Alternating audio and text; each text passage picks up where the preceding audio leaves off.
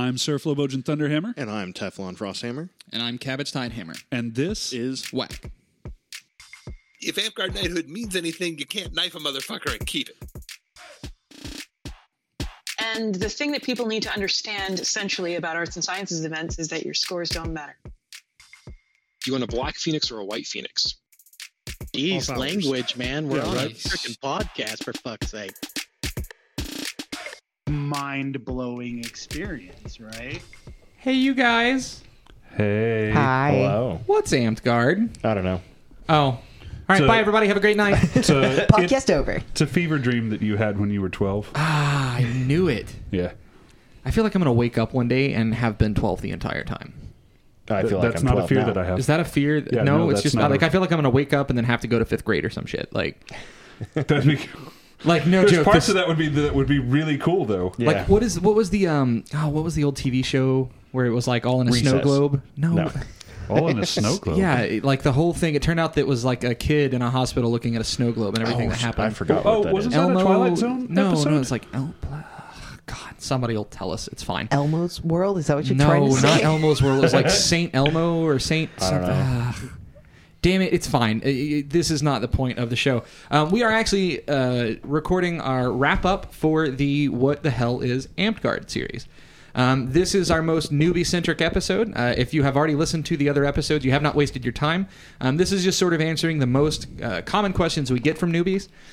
So we're going to tackle things like what to expect at your first event, what do you bring, how long can I use loaner gear before my park's going to tell me to, and how do I get new gear, that kind of thing. So that's sort of what we're tackling today. Before we jump in, we didn't have any major audience corrections from the last time. Seth Riel pointed out that there is actually a step softer than what we call parlor LARPs. There are some LARPs that are basically like living a TV show or a movie or something like that, and it's all very scripted and that kind of thing. Like more on rails sort of thing? Yeah, very on rails. Well, not like Westworld, but similar in that you're living a thing. Westworld's a much darker interpretation of what I think it actually is. I think it's very utopian, right? Westworld goes places. Soundtrack's amazing, though. So with all of that out of the way, we can sort of jump right in if you guys want to. Yeah. Sure. So let me pull up my outline here for people watching. Oh, and we've actually, I think, got this in 4K now. We are using new camera, new lighting. Some changes still going to happen to the studio, but way better video quality. We all look horrible.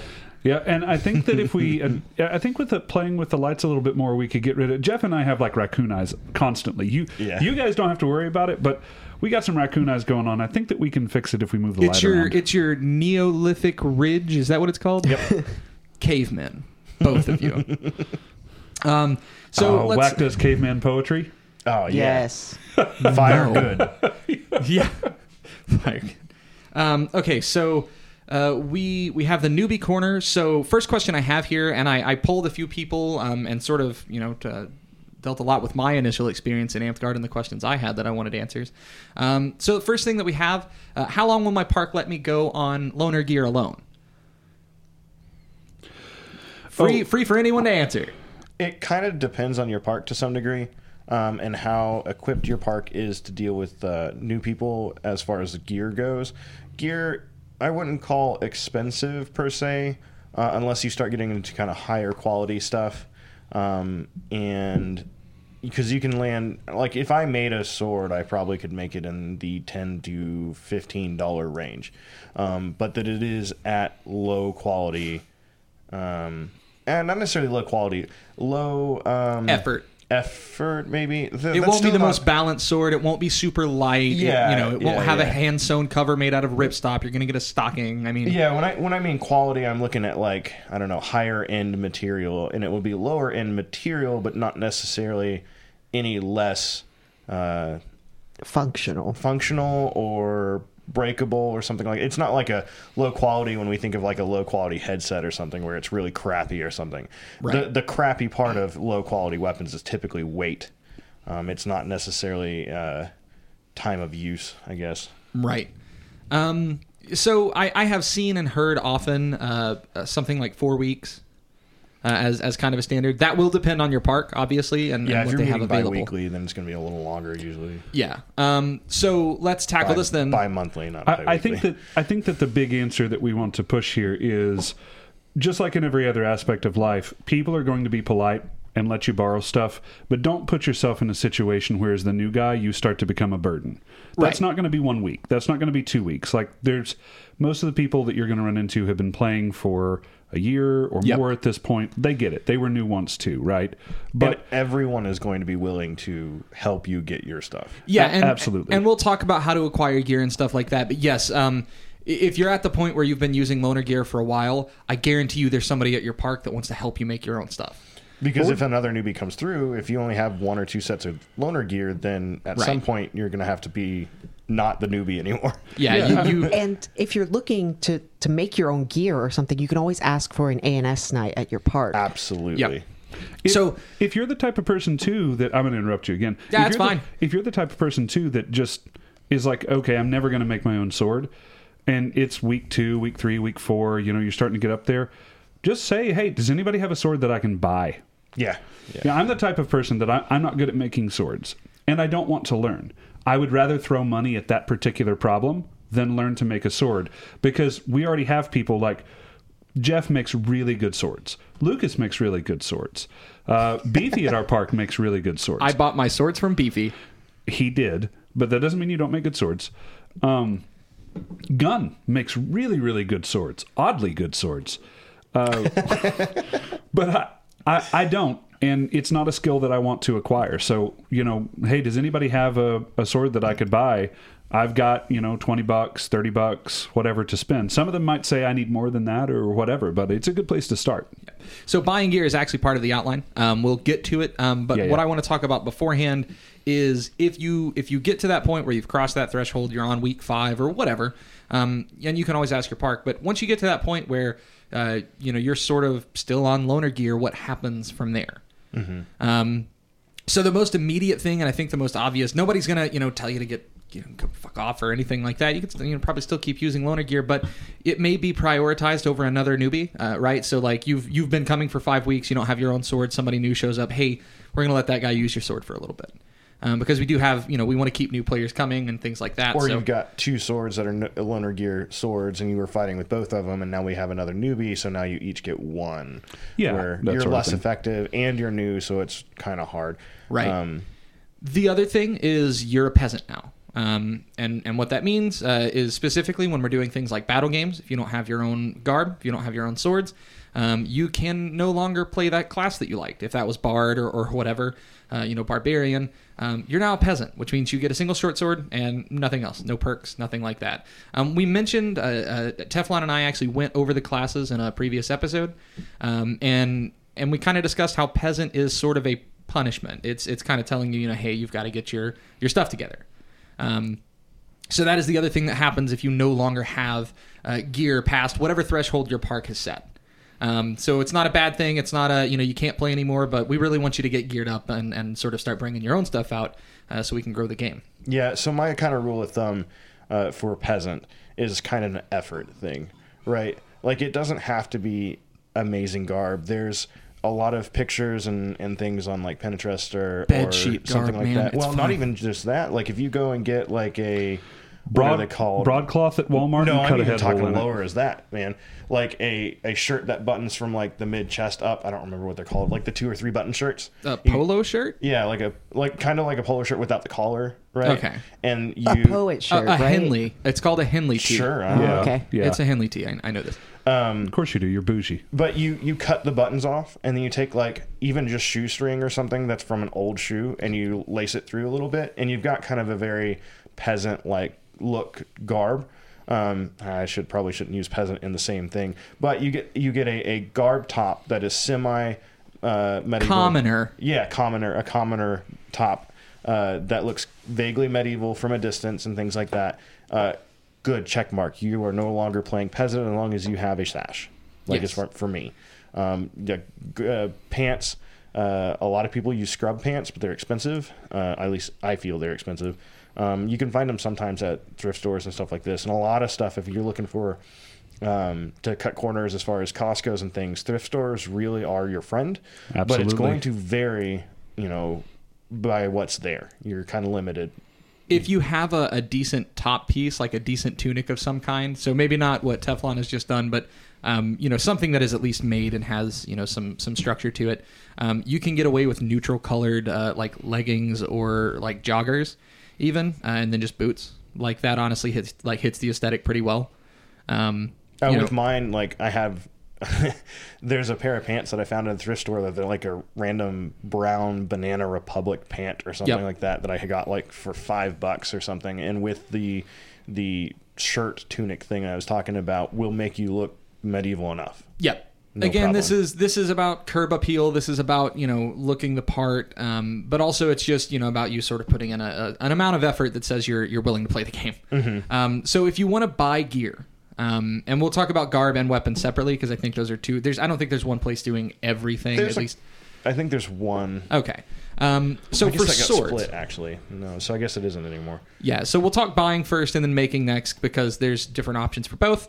But for swords, there are a lot of shops out there. If you don't have somebody at your park who will make you one, for $20 or whatever, there's Gorg the blacksmith. Gorg stuff is great. Yep. G as in Gamma, ORG as in Gamma, Gorg.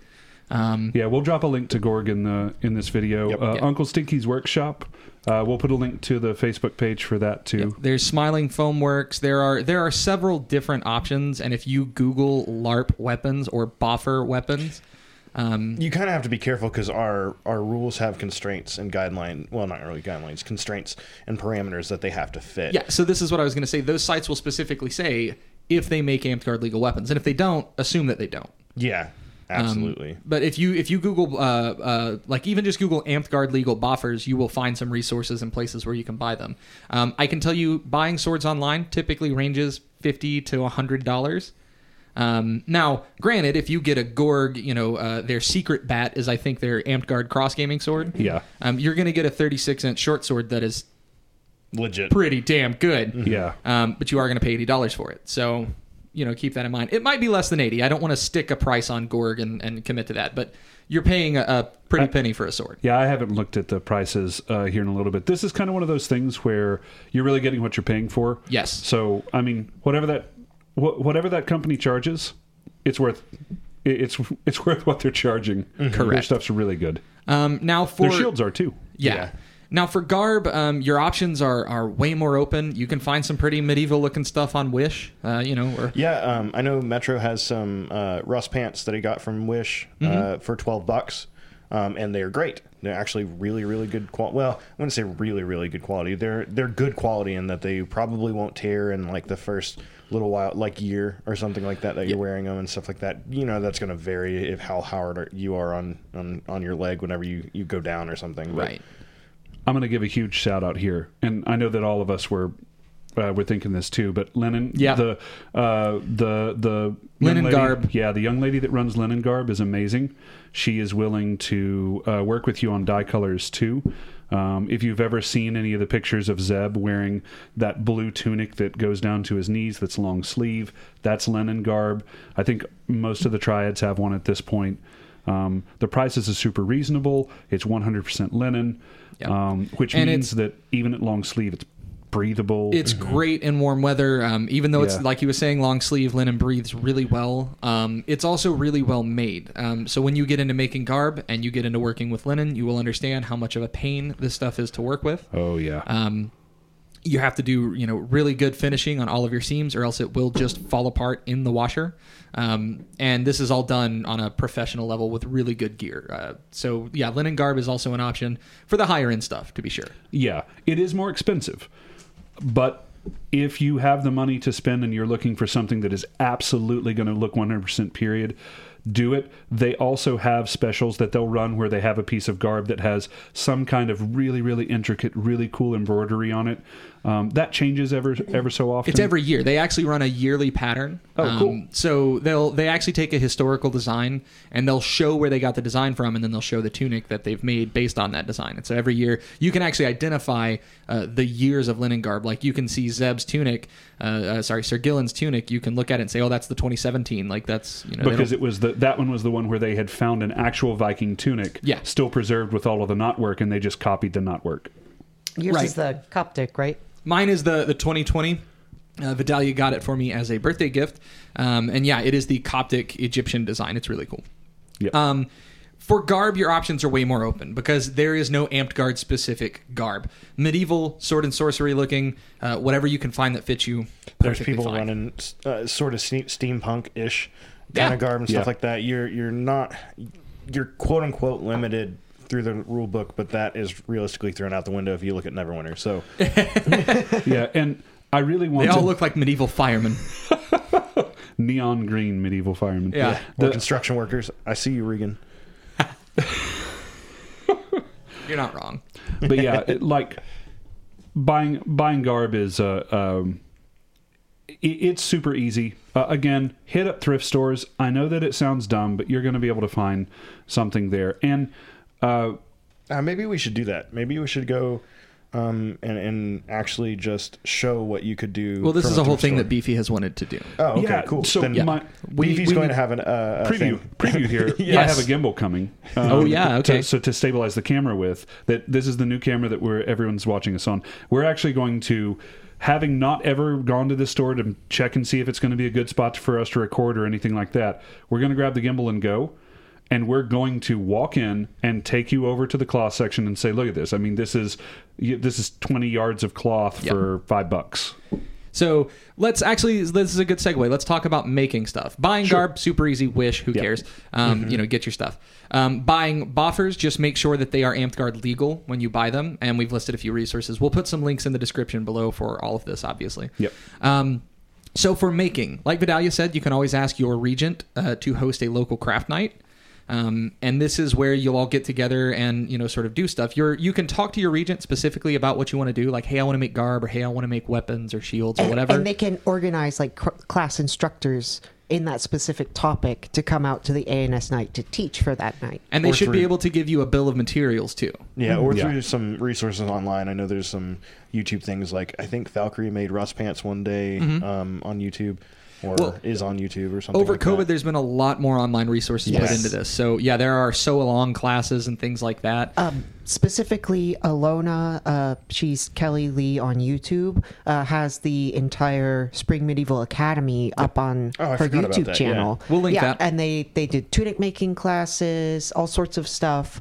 So it was really informative. A lot of times when we're talking garb and stuff, you will probably need a sewing machine. I never like to see people doing hand sewing, to be honest, because unless you really know what you're doing, it's going to fall apart. Sometimes it's the only way to finish a stitch. Yeah, I mean, finishing stitch is different than making thing. But also on top of that, that doesn't mean you need to go out and buy a sewing machine. No. For a lot of people, they do. But you can, again, sometimes find them at thrift stores.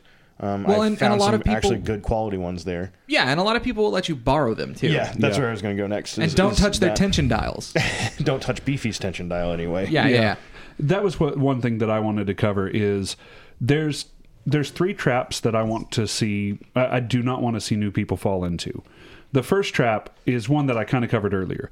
I want to explain to you exactly how simple it is for you to have garb when you come out. Yep. You could go to any store, Walmart or something like that, go and get their broadcloth, which is the cheapest cloth that they have. It is I think it's 28 inches wide. These panels behind us are covered in broadcloth. Yeah, these are just Walmart broadcloth. You can go, it's about 28 inches wide, and it's folded. So if you were to open it up, it would be double that, right? But if you go get that, cut down one side, now you have 2 sides that are open, and it's just a big sheet, and cut a head hole out and put it on. You can take another piece of cloth and belt it around it. Boom, you've got a tabard. Most simple thing. Now, you didn't even just cut like a hole out of a pillowcase head and then cut up the sides, tie a belt around it. Boom. Now, here's the thing. That's going to be the temptation when you start out, because the idea is going to be, sewing's going to be way too much work or something like that. Don't. Sewing is not hard. It doesn't matter that you've never done it before. It doesn't matter what it looks like on TV or anything like that. Sewing's super simple. You'll have people there that very likely have sewing machines that you can borrow or something like that. Take that exact same amount of money and just make yourself an actual decent piece of garb. And don't be discouraged if you mess up while sewing. I mess up while sewing all the time. That's what seam rippers are for. It's just a matter of patience. It really is. It is an order of operations, just like math. And if you know, okay, I have to set this and make sure my bobbin has thread on it. And I don't think selling them on math is a good. I'm way just to go saying, about you do all the things. You make sure the foot's down, and then you go. And most of it is just straight lines from one point to another. It's like baking. You just follow the steps. And make it up as you go along. That's how I bake. You don't bake then, friend. Yeah, that's cooking. Oh, that's cooking, yeah. Baking is math. It's very specific. I'm sorry, I don't math. Yeah. So you can, but here's the thing that we're getting across here, or that we need to be getting across. Most parks are happy to do a crafting night. Most folks are happy to let you use their sewing machine. They're happy to show you how to do this stuff. Because for a lot of us, a crafting night is an excuse for me to finish a project I've been putting off forever. Or for even more of us, a crafting night is an excuse to go hang out with your friends. Yep. And that's fine. Everybody else may be watching the MMA fight while you're sewing your tunic, but somebody will come along and help you out with your thing. So it's fine. And you can do this for weapons. You can do this for garb. You can do this for other gear if you want shields or making pouches. Belts. Yeah. When I learned to do chainmail, we did that with an ANS night with Mystic Glade at the time. Yeah. And it was a bunch of people just hanging out. I don't remember where we were. We were at Flo's house at the House on Tillery. Yeah, we were. Okay. And all of the stuff is fairly easy to get in. Like you're seeing a little bit wider camera angle because we've got Teflon and other Teflon here. Teflon and hairy Teflon. Wait, which one's hairy Teflon? You. The shelf right beside where Lucas is there, you can see there's belting material and chainmail and everything like that. The red is paracord. Yeah. He doesn't know what red is. He's colorblind. It's the one I could see. Yeah. Okay. But He doesn't know what red is. This is not a big area. I show all of that to just say this. This isn't a super big area that we're in, and we could probably fit. My home is about 600 square feet total. We could probably fit 10, 11 people in here easily. Well, you could fit, 2 acquaintances, 4 friends, 6 lovers, or 8 drunks? How many Corollas? How many Corollas can we fit in your house? Oh, man. Right now? Can I stay at your place? I crashed my car into my house. Yeah, half a Corolla? I told you I was bad at math. For those that don't get that joke, please watch Whacked episode 1 through, 48. The joke here is that a Corolla is something like 18 feet long. And no one in Amtgard knows how to measure distances for our spells. Yeah, and things, a lot of spells are 20-foot, verbals, and so... Stop mansplaining my joke. You want to keep mansplaining Thanks, Teflon. a joke? Anyway, so we're happy to help you make stuff. We're happy to help you sort of put your kit together. It's not something that you have to do alone. In fact, most parks are super keen on this kind of thing because it means you're going to keep coming back. Yeah. So next topic on the newbie corner that I have is sort of what to expect during your first few park days. So you just showed up. You found out what Amtgard was. You took the flyer home. You're coming back next weekend. Awesome. What do you expect on that first day out? So your park, everyone's going to be introducing themselves to you, of course, just like any other new social group you're part of. No one expects you to remember names. Yeah, no. I still don't remember names of people who have been at park for years. I'm terrible at it. You are going to have someone pull you aside and show you the basics. Basic shots, basic hit locations, where not to hit. In our game, head is not a target area. Neck is not a target area. No hands, no feet. Well, sort of. Yeah. Feet if they're off the ground, hands if they're not on a weapon. Yeah. Sure. You are probably going to get moved over to one-on-one fights or a ditch after that. This is just so you can practice all of the hit locations that you have learned. And I want to take a moment here to say what Lucas was just about to say, which is no one expects you to be able to call your shots instantly or anything like that. I think that it was... Clawlibus, I think, who coined the term combat computer. But you have an internal clock of, I got hit. Oh, wait, no, I'm dead. Or my shot didn't count because that arm was already gone or something like that. it gets better with time. It's not something that you're just innately born with, right? So everyone is going to expect that, you may be a little bit slower to call your shots or things like that. Just communicate with people. If you're not sure what happened, just be honest and say, I don't know what happened. Yeah. Can you walk me through that? Yeah, all of us have been there. All of us have been in situations where we were new and we got hit and it felt like we were hit 12 times and I don't know if my shot hit you or not. And some of the experienced players may stop and look at you expectantly like, did that hit? Yeah. And what they're waiting for is for you to say, I'm dead, or that didn't hit me, or my shot was late, or your shot was late, or whatever. Yeah. Again, this isn't anything to stress over. It sounds like a whole lot, but this is taught to you slowly. It's something that you will learn slowly, and you'll get better at it fairly quickly. And we don't call other people's shots. That's why you kind of get the look, and it's trying to get an elicit a response from you to acknowledge what happened. If you can't, you just tell them you don't know. And this is not because I think I hit you and I'm waiting for you to tell me that I hit you so I can move on to the next guy. Sometimes there are shots that we don't see. I threw at your board and I felt like I got a deep wrap on it, but I didn't see the shot. So I threw a really deep wrap that I thought hit something. You have to tell me if that hit your shoulder or not. Because often what we'll do is we'll keep throwing. I'm not going to throw that deep wrap and then stop and wait. I'm going to throw that deep wrap and just keep on going. And if you don't tell me that you've died, then it may mean that I hit you 2 or 3 more times. This, I think, very commonly is where we see newer people maybe get a little bit flustered, is because the older people aren't trying to be mean. The people that have been playing for a while aren't trying to be mean. They may just have... You have to actively think, I'm with a new person who may not understand all of these rules right now, and put yourself in a different mindset.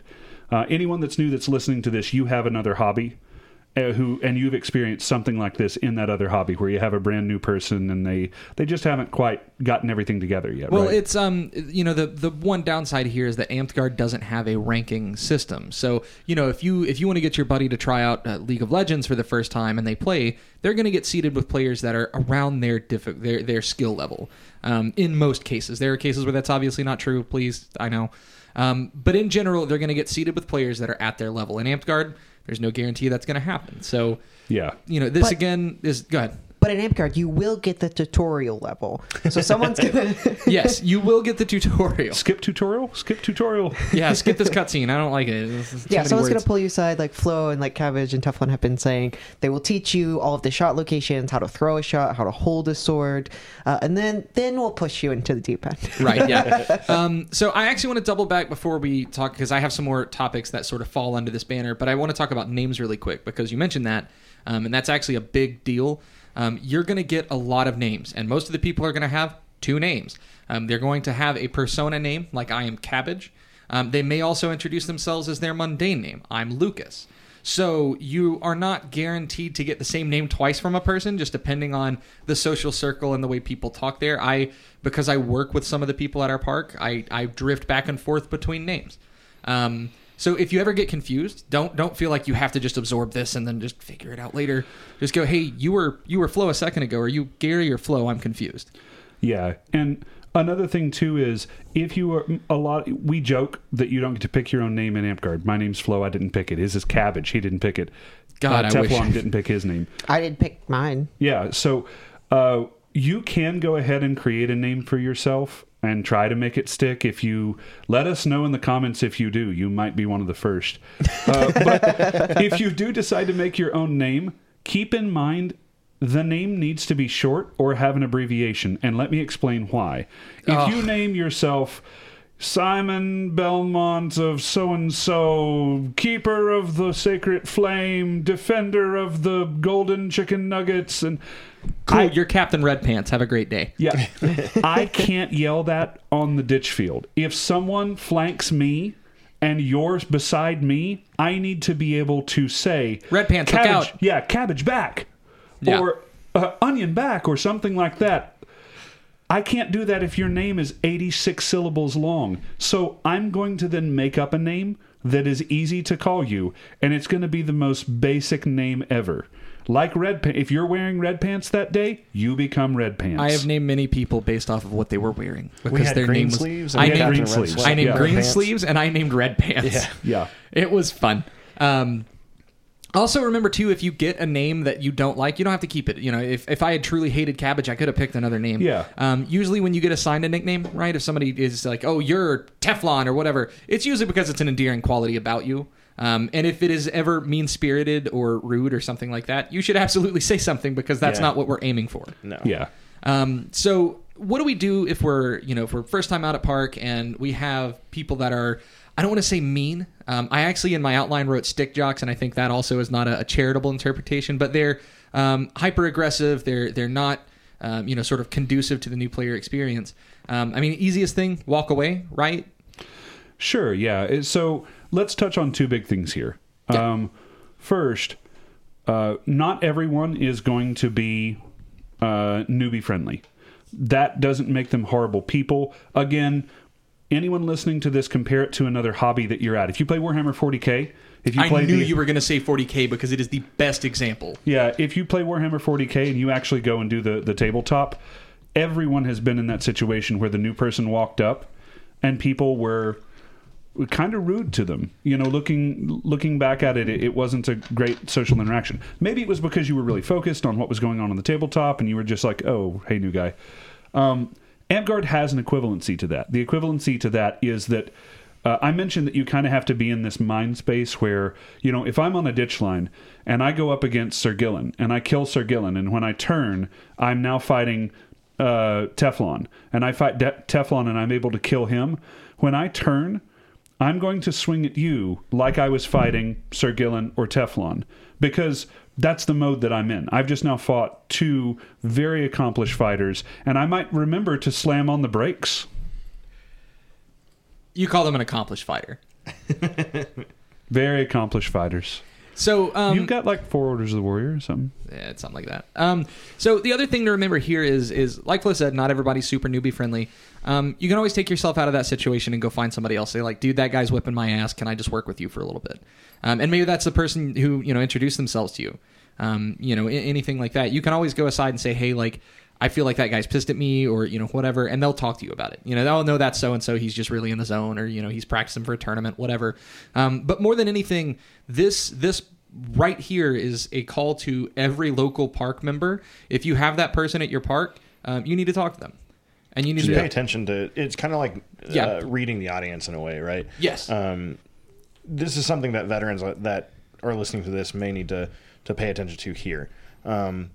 You kind of need to make sure that there is a person or a group of people who are newbie friendly more often than not. That way you can kind of make sure they're always able to explain something.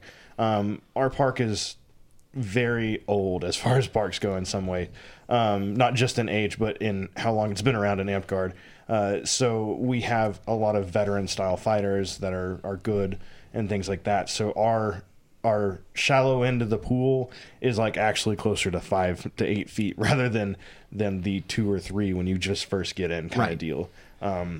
So it's, I don't know, it's kind of rough for us on our newbies because we are a fighting heavy park. And when I mean fighting heavy, I mean like the kind fat. of sport, the sport aspect of the game. So our battle game culture is a little lacking. And things like that. So if you're at a park that is very heavily battle game focused and you're into the sports aspect of it, then you may be looking at only a couple people who you can really fight on a 1v1 level at a higher skill pace or something like that. Right. So suffice it to say, there's always going to be somebody at your park that you can sort of talk to. That's probably the person you first talked to when you came out. But there's somebody there who's going to be able to show you the ropes and sort of, let you know the scope of things, and they will help you out as you get started. Well, if you are a park and you don't have one of those people, find one. I found that the easiest way to deal with people who are really interested in fighting or stick jocks or whatever is that if they absolutely school you, you stop and you go, wow, that is really cool. Show me how to do that. And most of the time, they're more than happy to like show you and walk you through what they're doing. It's a matter of like how you handle the situation as well. You can be proactive and show that you're interested in fighting and you're interested in learning, and that you also think they're super cool, and they'll be very appreciative of that. So yeah. I mean, the term stick jock is sometimes used in a derogatory sense and sometimes used as a descriptor. Yeah. The descriptor being people that are just more into the athletic side of it. And I think that's kind of what Teflon was getting at a moment ago. We're not using it in the derogatory sense in this way. We're using it in the descriptive sense. Yeah, so they're hard to fight. You can't get a shot in edgewise, that kind of thing. Yeah, and there's some people that aren't going to dial it down necessarily, or won't dial it down very much, and they see it as a respect thing to you. Like, I'm always going to give you my 100%. And when you're new, yes, that means you're going to lose a whole lot. But I benefit you more by teaching you this way than I do by putting the kid gloves on. And so don't lose heart if you lose.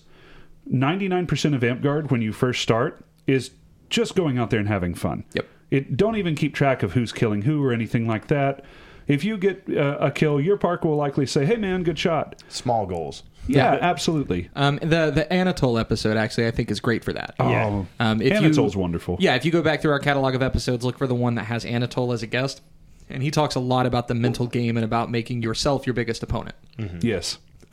So actually, there's we touched on something there that sort of segues into the next topic, and that's what do I do if I'm new to my park and they show up at Radiant Valley, and all we're doing is ditching, and they want to do battle games. They've heard about this part of Amtgard and it's not happening at their park. What's the best way to make that happen? Ask. Oh yeah, absolutely. Specifically, you can ask the champion. They're the person in charge of making those things happen. So if you want to find the person, if you want to go to the manager and talk to them, and I don't mean that in a bad way, but if you want to talk to the person who has the most ability to make a change on that, champion's your first bet. Yep. And the thing is like even at a stickjack park, most of them actually do like playing other games as well than just ditching. But what objectives do is allow a newer player to have another focus than directly fighting the person in front of them. And that actually becomes a boon to the team sometimes, right? Like the new player, if you're playing Ring the Bell, which is basically two sides, and typically what's used is a shield on either side. Each team has one, and you're trying to go hit the other shield, the opposing player's team's shield with your sword. And this allows a new player to have something to focus on. Again, that's not directly fighting the veteran players at the park over and over again and just losing and things like this, because it becomes demoralizing at some point. Yes. And that's something we as veterans need to remember and try and coach people into small goal mindset. Hey man, good job, you got my arm, something like that. Because that is something for you as a new player to look at and be like, hey, I'm improving. I couldn't hit this guy last week, and you know what? I took his leg or his arm or something like that this week. That is a good thing to look at. Yeah, the way I always look at it is like, I may not have been able to kill him this time, but I was able to wound him, and that's progress. Like any forward progress I'm making. Yep. Mm-hmm. Like I didn't kill this person, but I got 3 really good blocks in. Yeah. And this is something that I was going to talk about later, but we can bring it up now. But the how to improve thing, we've talked a lot about setting small goals for yourself. This can be something you do before you come out. So like I have come out to park before and said, I'm going to block 3 shots before I strike. Right. And so that is my goal for the day. Every person I walk up to and fight, I am waiting for them to throw 3 shots that I block before I will return. You can make games for yourself that you play within Amtgard that you use to improve. So think about what it is after you've played for a little bit that you're struggling with, and then invent something that you can do to improve on that. Set a goal, again, a reasonable goal, right? Not, I have to block every shot ever and not get touched all day, but block 1, block 2. Yeah, and going back to the stick jock reference we were using before, the majority of the time, if you go over to the stick jock in your park and say, I'm really interested in getting better at fighting, they're excited. They're super excited. Yeah, they're going to pull you aside and go, okay, cool. And they'll start working with you on it. That's most anyone at Park. Yeah, I forgot who said it, and this is another one of those quotes that I'm going to misattribute, and it's going to be like Stalin or something, but a truly confident person isn't afraid to teach you what they know. Mm-hmm. Yeah. And so, if you see somebody that's really good, don't think like, oh, that's their secret sauce. They're not going to tell me the recipe. Like, they'll tell you. Yeah, I'm not convinced that newer players coming up to Zeb and saying, hey, I'm really interested in fighting, isn't what has kept him young and fighting for as long as it is. Mm-hmm. Mm-hmm. Yeah, absolutely. They'll always be really interested in something like that. That's one of my favorite things is like everyone talks about like newbie enthusiasm, newbie energy or whatever. And that's really what we love to see in Amtgard is people like excited and enthusiastic to learn and participate. There was a tournament. COVID has ruined my perception of time. It was before COVID at some event where Sir Kazan actually threw a spin shot on me in the tournament. And I was like, Dad, show me how you did that immediately in the tourney box. I was like, show me that. And he's like, later. I'm like, damn, fine. But like the entire line was cracking up because they were like, yeah, it was very good. So yeah, everybody's happy to see that. It's super cool. Do we want to talk about what a newbie should expect at their first big event? Well, before we get into that, I'd like to go back about like how to request certain things at Park because we started to talk about it and they were like stick jocks. And the other thing about stick jocks that I hate. I know here at Radiant Valley we love stick jocks, but it depends on what you're looking for in Amtgard. Like I said, you can request ANS nights. That's where you're going to learn how to craft your gear, your garb, anything that you might use in Amtgard. You can also have battle games. That's going to be your like objective-based team combat games. You can also have quests. And we actually talked about the different play types in a previous episode. Yes, but I'm going to talk about how to request them. Yes, okay. I was like, if you're about to rattle through all of them and what they are, we've done this. Okay. Well, typically, quest days are kind of like demarked in advance, and I think at Radiant Valley we're starting to do them on like separate days so that we have like a designated quest day of the month or something. And then battle games are held at Park. And so you can have like warm up battle games and then whatever. And so talk to your champion about quests and battle games, talk to your regent about ANS nights, and if that doesn't work, you can always befriend your monarch and they'll wrangle them.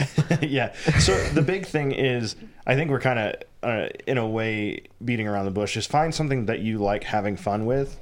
And sometimes you don't know what it is that you actually enjoy the most about Amtgard. This is the really weird thing and really cool thing about Amtgard, is the amount of stuff that you can do within the game is almost limitless. So if you talk to someone who's like, oh, I like playing the battle games and stuff, but I think something could be done better here, you may end up really like designing battle games and stuff and go home and just kind of write down on a notebook. And then usually there's a person at the park that likes designing them too, or something along those lines. Talk to that person. Throw them your ideas, because you may have come up with like a new standard, well, quote unquote, standardized battle game that your park runs all the time. Because everyone looks at it and is like, oh, this is a simple objective-based game, and we can run it with very minimal amount of material, and it's really fun. Your park, because of whatever number of players they have versus veteran to newbie player ratio and things like this, it works out really well for some reason. So it's a good battle game to run on a week-to-week basis. It could be something like, you know what, I like drawing. Like, I like making anime characters or manga or something like that. And then you can bring it to park, and there's usually someone who's there who likes ANS type stuff. That's what we call like the crafting things.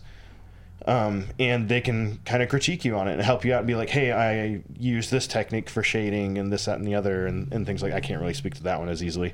Right. The point here is, though, that ANS is a very wide river. Mm-hmm. I have seen ANS where We did things like making garb and belt weaving, which are things we've already talked about. We've also had A&S nights where Cabbage showed everybody how to make bread, which I know after COVID doesn't sound that amazing, but at the time was a lot of fun. It wasn't just normal, like, go bake the bread, right? Like, we had starter and things like that. So, like, it was kind of way everybody down went the rabbit home hole. with a little starter. Again, I know after COVID this doesn't sound like an amazing thing. During COVID, everybody had a "I'm going to make sourdough" phase, and mine was short-lived, but it burned bright. But yeah, other things that I've seen as cool A&S things that people set up with their regent to do at A&S was Vidalia has done a drawing class. This one was online and during COVID, but there's no reason that it couldn't be in person as well. So when we say ask around, we really mean ask around. People at your park, there's a lot of talent out there, and people at your park might be able to do a whole lot of things. And making gear doesn't necessarily mean like always making swords or something. We also did a like faux leather spell book. Yeah. Yeah. Well, and you don't only have to have an A&S night, right? If you want to get better at fighting, you can ask for a fighter practice. Yeah. And that's, you'll pick a night and you'll, sort of everybody get together and just fight. Here's something that Mandy, I don't know Mandy's Amp-Guard name. Serenity. Yeah, thank you. Made. This is mirrored, so it's weird for me. Yeah, there we go. And this is just nails with the string that's been drawn between it. And this is actually just one of the bar top stools from Lowe's that had some rounds. So painted and decorated. Yeah, again, A&S can be a whole lot of things. This is what the Triads have instead of dream catchers, by the way. Just so everybody knows. And if you want to get better at like role playing, you can request for like quest days, or you can do like bardic circles and things like that. So role playing in Amp-Guard is, I don't want to say bottom of the barrel in a way, but isn't as focused on anymore. But so usually with role playing, you'll see a lot more of on the boards or cross park type things where you have a couple people from a park who are more interested than others, so that they're usually doing something online with it. But that doesn't mean you shouldn't role play at park or something like that. It's kind of a build it and they will come situation, right? Which is honestly Amp-Guard in general. Much like we had said, if your park is only ditching or something like that, then if you start asking, hey, can we do a battle game? Then usually it takes a couple weeks for it to really roll out. But I've never heard no as the answer to that. I just want to point out, too, and I really wish I could remember a name here because I want to name drop so bad, that even the role-playing in Amp-Guard, awesome. Role-playing, just finding a D&D group or something can also happen at your park. Oh, yeah, absolutely. Someone that I was talking to, and whoever you are, please leave your name in the comments here, or tell us, hey, this is me, or contact us on Facebook or something. Their group met and made D&D groups, and they had 3 different D&D groups going at the same time, all in the same world, and the DMs were talking to one another. And then for their big climactic finish, all 3 of the groups got together to fight the big bad. I thought it was really cool. A lot of parks are doing something like that during COVID. Yeah, there you go. But the other thing, most groups, if you are at a park that is part of a kingdom, and we covered those structures again in a previous episode, your kingdom likely has a rain theme. Yeah. Some people, there are mixed thoughts on rain themes. Yeah. But there's usually a theme to a particular monarch or team's term that they're also running, and that will sort of that will inform the style of the events and games happening at big events.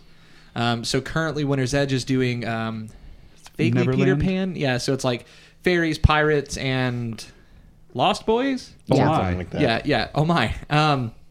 And so if you want to just practice your role play, you can jump into that rain theme. Have your park pick a side, right? Hey guys, this is the rain theme. Do we want to be pirates, or do we want to be Lost Boys, or do we want to be fairies? Or come up with your own. Yeah, you want to be the alligators, right? Yeah. Is it alligators or crocodile? It's Whatever. I don't remember. Crocodiles. TikTok crocodile. Oh, yeah. Yeah, it TikTok is. croc or whatever it is. But you can lean into that rain theme as That's well the name and of use our it. TikTok channel. No, it's not. Lean into that rain theme and use that as an excuse to do roleplay as well.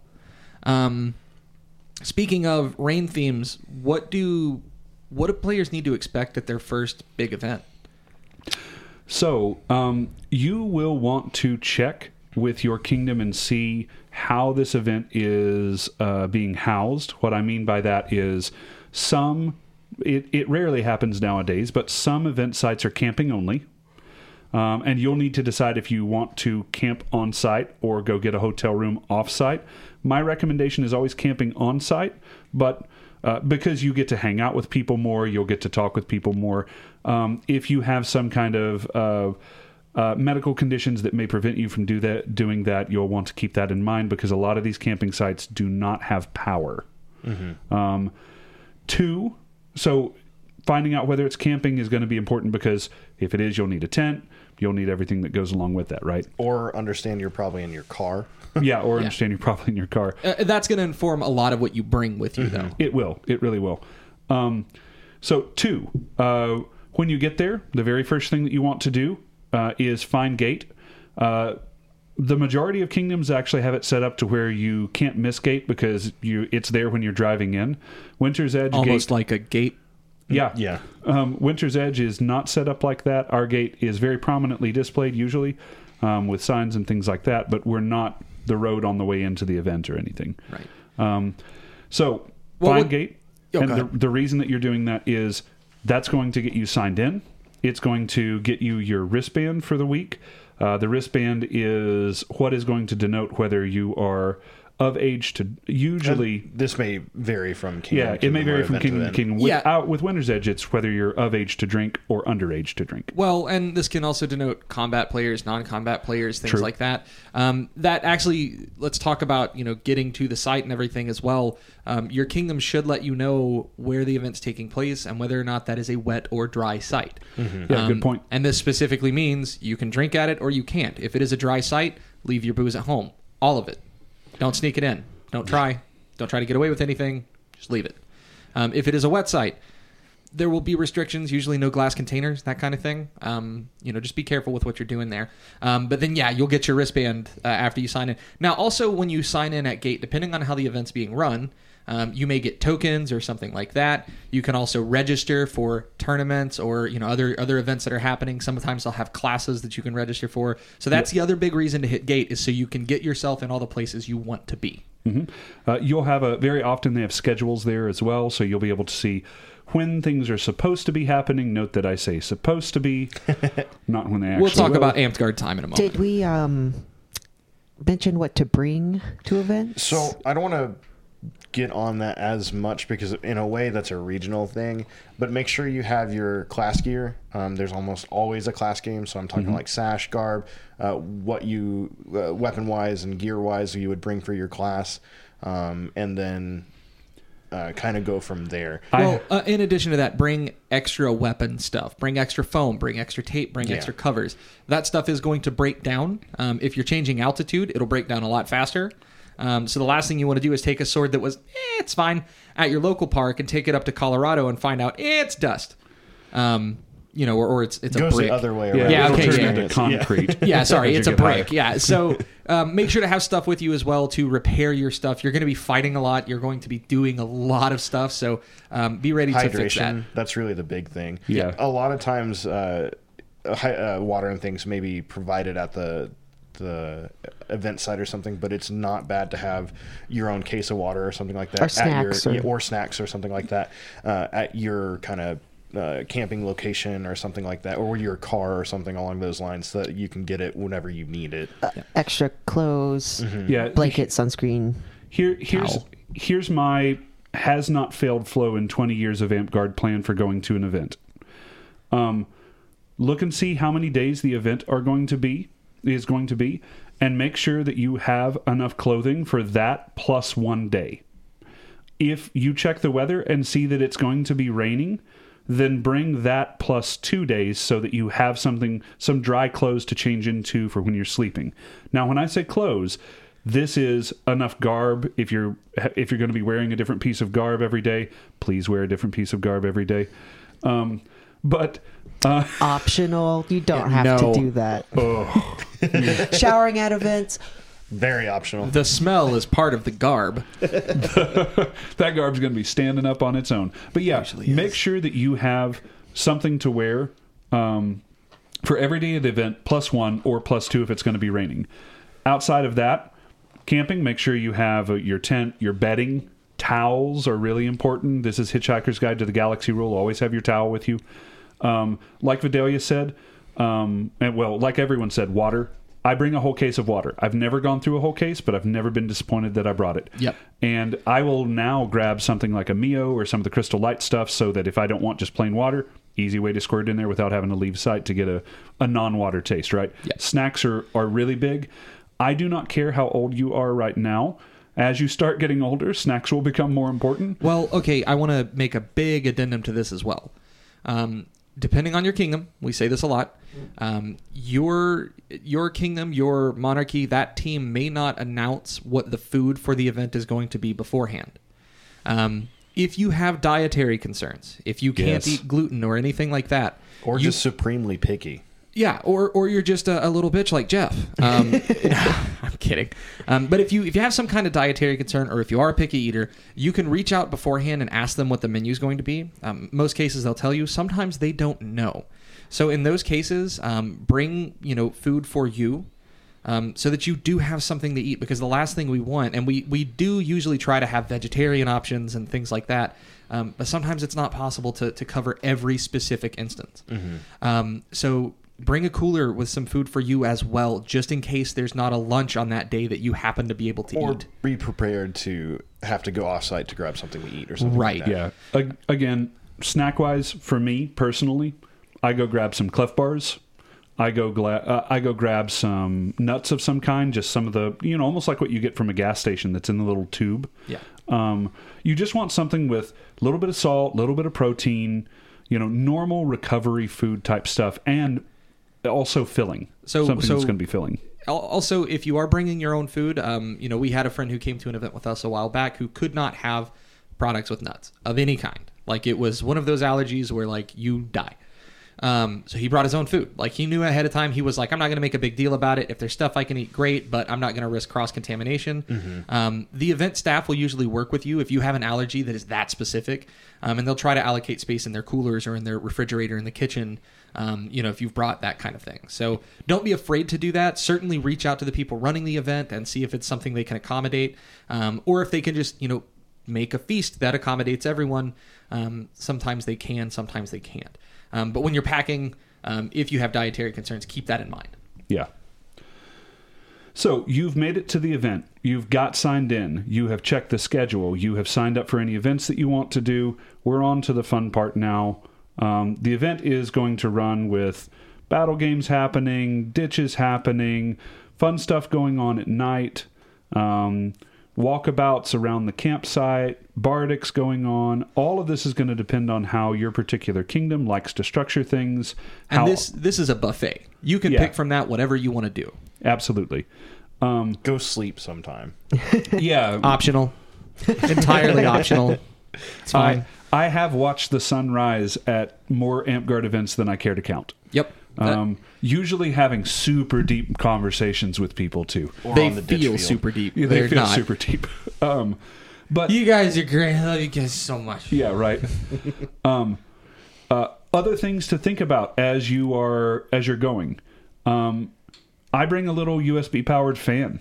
Like, I know that sounds silly, but that's one of the highest things on my list.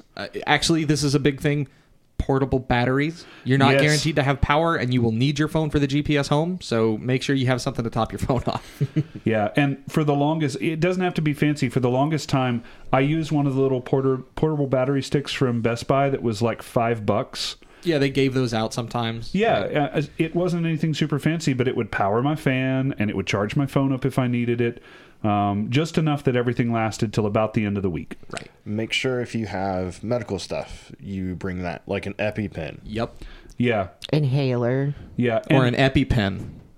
Yeah. And or an EpiPen. Let the staff there know. Often there will be someone there called the Metacrat. We discussed that in one of the earlier episodes. If you have something that's a big allergy, like for me, if I get stung by a bee, that might be a life-threatening thing for me. It may not, but it would definitely be something that was like we need to sit down and wait 15 minutes and see if we need to go to the hospital right now. Yeah. So if you have an allergy that severe, let the staff know. That way, if something happens, they have a game plan together. The Metacrat already knows what's going on and can go ahead and get a vehicle pulled up or the ambulance called or whatever needs to happen. Yeah, and in a lot of cases, they're going to have some stuff to help out in the immediate after this. So, like, the Metacrat will Benadryl. probably have Benadryl to keep stuff you, like that. going. And if there's not a Metacrat, make sure people in your park, camp, whatever, have that idea. Or if you're diabetic or anything else like that. Yeah, we have a friend who is diabetic, and there's nothing scarier than waking up and that person being on the low sugar side of it, and us at the time not understanding that they were diabetic and feeling totally helpless to do anything. So don't put your park through that scare. No, we're not naming names. No, but this happened to me. I was like, I think he's gonna die. I don't know what's going on. He's diabetic. Just give him some orange juice. Yeah. Motherfucker didn't tell me that. Like, yeah. So go, buddy, drink up. Yeah, this is one of those things where, like, you want to empower the people that you came with to be able to help you if they need to. So, medical supplies, though, in general, don't forget those. Hopefully, if you have a medical condition of any kind, you're already on that train. But just so we've said it, bring your medical supplies. Yeah. So I want to go back to this timeline because I think this is sort of the right way to take this. Yeah, I do too. So you go to gate, you sign in, you sort of, if there's a tournament, you get ready for it, whatever. Like Flo said, there's going to be stuff happening depending on when you get there. I can tell you right now, if it's during the daytime, the main hangout place is probably going to be the feast hall or the ditch field. Yeah. Those places will be pretty clearly marked. If you don't know where they are, ask somebody, hey, where's the feast hall? Or hey, where's the ditch field? And they'll point you in the right direction. So if you don't know anybody and you want to meet people, make new friends, those are the places to hang out. They'll be playing, if it's a feast hall kind of situation, people are playing games, Magic, whatever. Yep.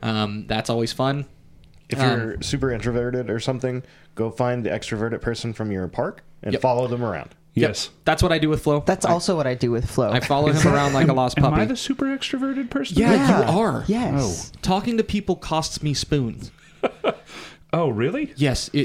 Yes. Oh, like the Flo's spoons runneth over. Yeah, I know. I have to steal them from you. I'm chasing behind you. That's what I did when we went to Falling Fires. I was like, Flo, go introduce me to everyone. Yeah, until she did. We walked up and she said, Flo, introduce me to cool people. And I said, the only people here's my fighting company right now. And I'll introduce you to them. Yeah. So yeah, find somebody who knows people and say, hey, can you introduce me? Don't be afraid to introduce yourself either. Nobody's going to, tell you to fuck off. Like, all I wanted to illustrate is like, sometimes it's really hard for some people to introduce themselves or go talk to new people or something like that. Use your friends that you've made at local park as your buddy system kind of thing. Also, the fastest way to make friends at an Amped Guard event that I've ever seen, if you are shy or you don't like talking to people or whatever, bring a deck of Magic cards with you. Yeah, something like that. Like or board game or something anything, like that. Yeah. Yep. And just just keep them on find you. something that you find very comfortable and at home, and use it as a way to interact with other people. Jenga is really fun. Yeah, I was going to say, if you've gotten into any of the ANS stuff up to this point, if you have a belt to weave, if you do cross stitching, if you are working on a leather piece, if you're anything like that, if you're just drawing a picture, go to the feast hall and just sit down and do it, and people will come up to you and go, hey, you might have... I've had people when I was sitting... Don't necessarily go hide in the corner. Yeah. But you don't have to be, center of attention either. I was sitting making chainmail at an ANS symposium, which is a big event that our kingdom was doing. And I just picked a table in the center. And I did it on purpose. Because within maybe 20 minutes... there was 6 other people making chainmail around me. Yeah, if you build it, they will come. And I mean, this is true everywhere, right? So if you're not in a battle game or anything like that, and you don't want to fight, you want to cool off, feast hall's where you're going to be. That's where you're going to meet the most people. Beyond that, like we said before, it's a buffet, right? If you see a cool battle game happening, go find the person running it. They'll usually have something that identifies them as a reeve or as a champion or whatever. Usually they're loud. Yeah, you find the loud guy, right? And then ask them, say, "Hey, Reaver champion?" Yeah, sometimes. Yeah, you could be. And walk up to that person and say, "Hey, this looks really cool. Can I get in on this?" And usually you can't slot in right away for a battle game, but whenever there's a reset or something like that, they can find a way to work you in. Man, follow the big groups of people. Yeah, that's really, really the thing. For you being new, just find the biggest group of people you can and keep following them around. Just throw yourself into stuff. It's a lot of fun. Mm-hmm. So there will be, at specific times during the event, again, this will vary event to event, there will be feasts. And sometimes that feast is the big one. That's called court. it will vary. You know, again, they may only have one a day. They may only have one for the whole weekend. But that's where everybody's going to gather again into that feast hall. They're going to eat together. There's usually some kind of meal that gets served. If it is court, if it happens to be court, there will be a period during that where everybody shuts up and the monarch will speak. They usually give out high-level awards. That includes things like masterhoods and knightings. So there may be ceremonies that happen as well. Take all that in. It's really cool stuff. You know, if somebody's getting knighted, you're going to see a lot of people come up and you know, potentially punch that person as part of a ritual. Some of them may kiss that person if they're duffer. That may happen. That happens. I've done hear tell. You know, you'll see real swords and people, you know, sort of giving speeches and that kind of thing. This is one of the, you know, the oldest traditions in Amtgard, so take that in. But in general, you know, you're gonna get awards. You're gonna hear people yelling "hip hip huzzah" a lot. You're gonna get hoarse. It's fun. I love yelling hip hip huzzah. It's one of my favorite parts. Yeah, absolutely. And by the way, it's really fun to be the first person to yell hip hip. I'm just saying. You can do that as a newbie. It's awesome. Are we hitmans? Is that? I'm a hitman. Instead of totally. hype man? Yes. Yeah. So, you know, that's going to be your feast and your court. Those are things that are going to happen while you're at this event. After feast, this is, you know, Amtgard after dark. It really depends on the culture in your kingdom, but you're going to have several things happen. You might have these things happening at the same time. Worst case scenario, again, everybody hangs out in the feast hall. They might have a bardic. This is where everybody's going to get around. Can you tell me what a bardic is? Yeah, it's the dick of a bard. A bardic. We're good. A bardic is going to be where you have everybody, you know, playing instruments, singing songs, maybe doing a performance of some kind, poetry, play, whatever else. Am I just doing all the talking? This is why you're leaned back. Oh yeah. Tell everyone what a bardic is. God damn it! No, I don't. So I actually like bardics a lot, but I don't really like participating in them. So I will go and sit around the fire and listen to everybody, and they all vary. The kind of bardic is and stuff like that. Flo's really probably the one to actually let me help say out those. here. I'm going to give you the most succinct definition you've ever heard from Flo. This is the old tradition of telling stories and singing songs around a campfire. Yeah. Thanks for saving me from that one. That was actually pretty good. You may also have night ditching, and not night KNIGHT. Night ditching, but night NIGHT. Midnight ditching, as sometimes it's called. In Winter's Edge, we, for a long time at least, had the tradition of the Midnight Iron Man. Yeah, we did. And we would set up lights so that everybody could see and do an Iron Man at midnight on usually Friday night. Yeah, it's the first night of the event usually. So if you end up not able to make Friday night, that's fine. Showing up what we call like day eventing. Is really just fine too, and happens. Sometimes some kingdoms have a day event price, which is a little reduced because you're not there for the entire thing. Sometimes they don't. So just be aware that might be a thing. And don't feel bad if you miss, like if it's a 3-day event, so Friday, Saturday, Sunday, don't feel bad if you miss Friday. Go ahead and go on Saturday, even if you're getting there at like midday or something. Sunday is typically the pack up and leave day, so if you were going to miss Friday and Saturday, don't go on Sunday because it's probably not a good idea. Yeah.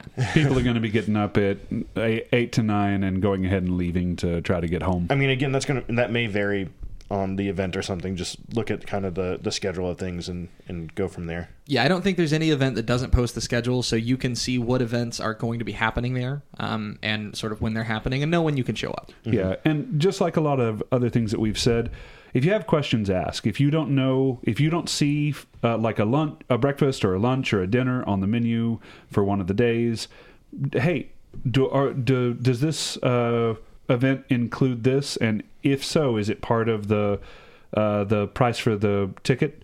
Because some events that I've been to will make the cost to get into gate a set fee that is less, and then if you want to eat, there is an additional charge for your food ticket, basically. And the reason that they do this is so that they know how much food to buy.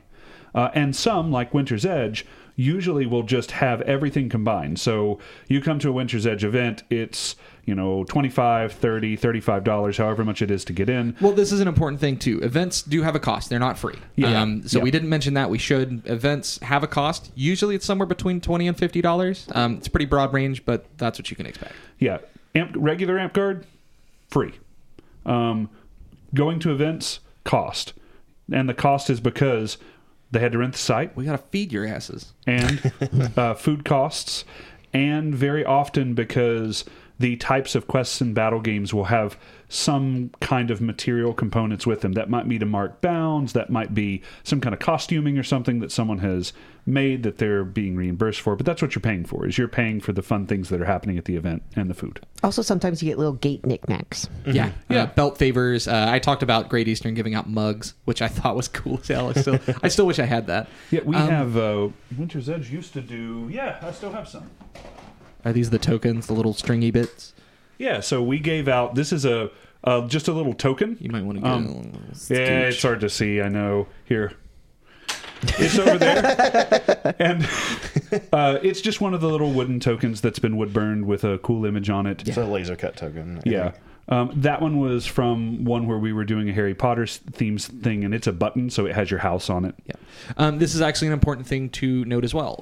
A lot of events have vendors of some kind. This is becoming more and more common.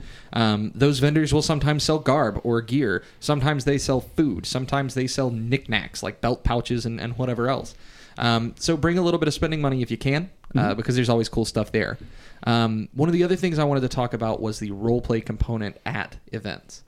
Okay. Because events are where you'll see more roleplay. A lot of times, again, the event's going to have a theme of some kind, and usually you will have NPCs according to that theme. You're not required to roleplay by any stretch, but it may be your best opportunity for roleplay. If you don't get a lot of that at your park, you're almost guaranteed to get some of it at an event, and if you show up role-playing, people will have a lot of fun with it. Yeah, if sometimes there are role-play specified areas too. I've been to some events that would have like a role-play tavern where if you go into that area, you are in character the whole time. You are not breaking character at all. Everyone around you is in character.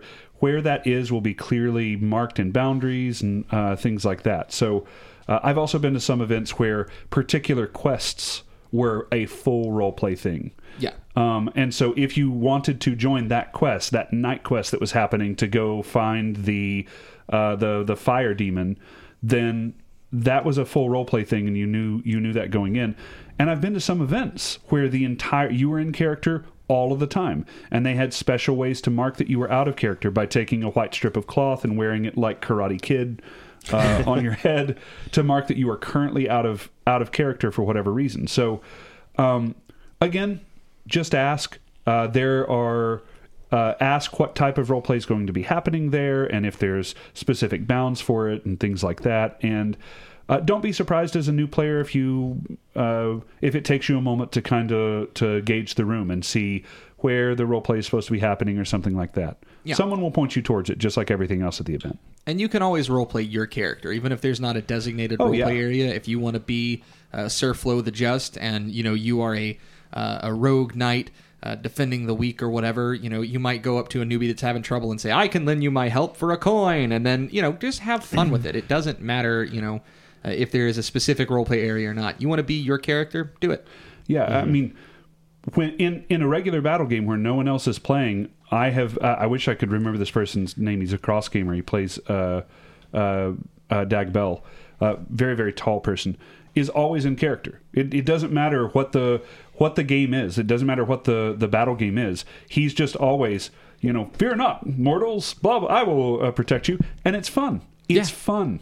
It's fun to be a goober sometimes. So let's leave it off at this then. Events are a whole smorgasbord of things all happening over the course of a couple of days. It's going to cost you to get in. Yep. There's usually some ways to spend money while you're there.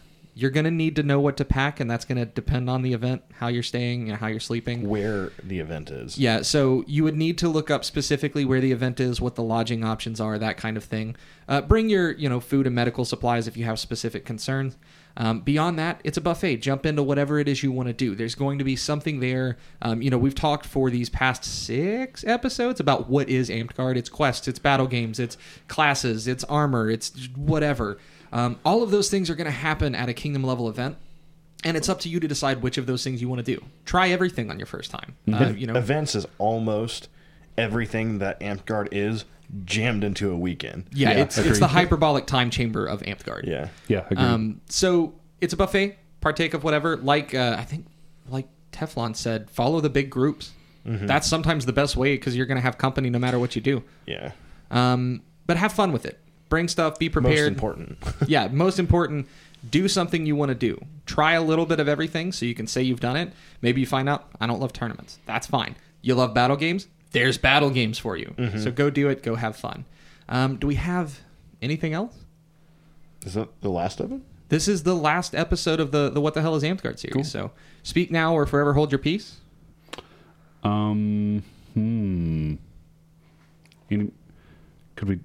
Could we tell a cool story about your first event you ever went to? About my first event or just our first events in general? Just in general. Does anybody have a cool story about the first event you went to? Do you remember? Okay, first, do you remember what the first event you ever went to was? That's what I was trying to think. I think it was a local park event. These are a little less common nowadays, but sometimes your local park may hold an event at a camping site that's much smaller than a Kingdom event or something like that, and which is what my first event was, and it basically was a miniaturized Kingdom event in a way. I didn't really know anybody that was outside my normal friend group because like when I joined with 2 or 3 other people, so I just kind of ran with those people the entire event, and I participated in a tournament. I played a bunch of battle games, and I'm always really good about going to sleep, so I slept through a lot of the night activities. I can't remember a specific instance because that's like 18 years ago. So I can tell you one, and actually this is a cool thing that I just now realized after being in this game forever.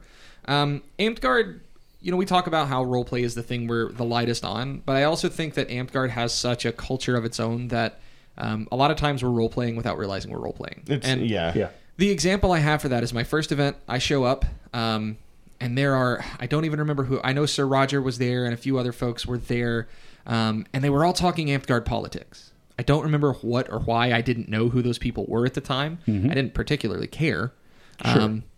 But they're all talking Amped Guard politics, and I'm just sitting here at the table listening to them go back and forth, and they're like, yeah, but then this guy's voters will do this, and, this park and this Southern Coalition, they really want to do this thing. And I was like, this is some Game of Thrones meets House of Cards shit. Like, this is...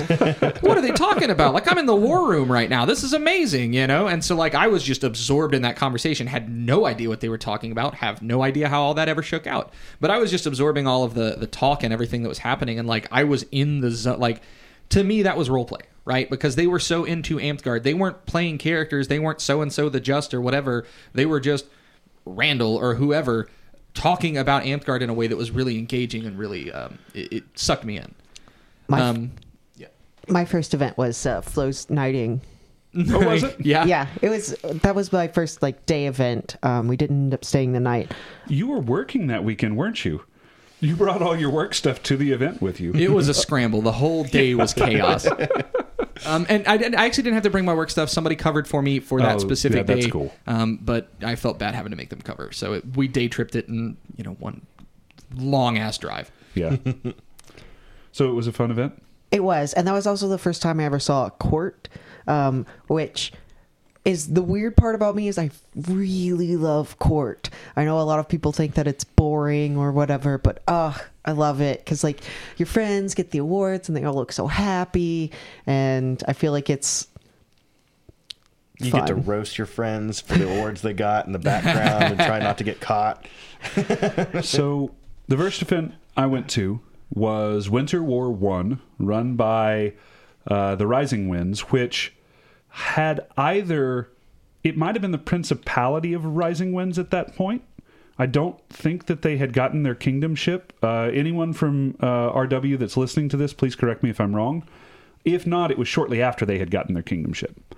I had not actually been out to a week of Amtgard. I showed up, had someone explain the rules to me, and they said, hey, we're going to this event in Kentucky next week if you'd like to come. And I thought, sure, these people don't look like they'll kill me and leave me in a hotel room.